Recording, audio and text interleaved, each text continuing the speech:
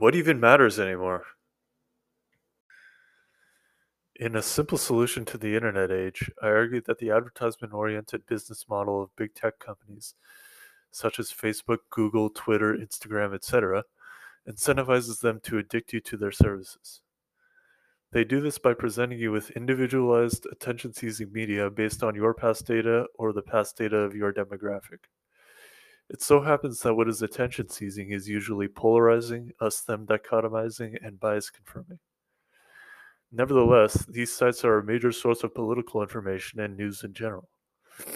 Even traditional news outlets rely on these sites, especially Twitter, to stay up to date with current events. Most of the news that the average person receives, therefore, is either directly or indirectly disseminated by big tech. A relevant question, then, is whether what matters coincides with what is polarizing, us them dichotomizing, and bias confirming. If yes, that's great because essentially all of our news possesses those characteristics. If no, that's horrible because essentially all of our news possesses those characteristics. I'm going to assume that you're a rational individual and said no. What matters are issues of central importance to all of us, regardless of group affiliation, and which we can unite in facing, not all the shitty things that the other is doing. For those of us who are in agreement with the above definition, I don't know who or what to turn toward. What matters is hard to identify when the information landscape is dominated by what doesn't matter.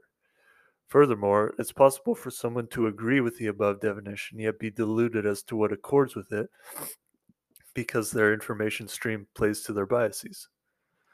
It's not hard to imagine, for example, that a person could be handed a false impression of the significance of an issue if her individualized feed constantly bombards her with sensational updates on the issue and provides her a platform to interact with people who treat the issue with undue reverence, and second opinions are mere echo chambers. My thesis here is that one can't get an accurate impression of what matters if one's source of information is big tech companies or reliant on big tech companies. Now, I actually use these services, hypocritical, I know, but mostly to popularize my blog. I'm extremely wary of the information I receive on these sites and basically discount it. The only information that I trust comes from books that are old yet still relevant.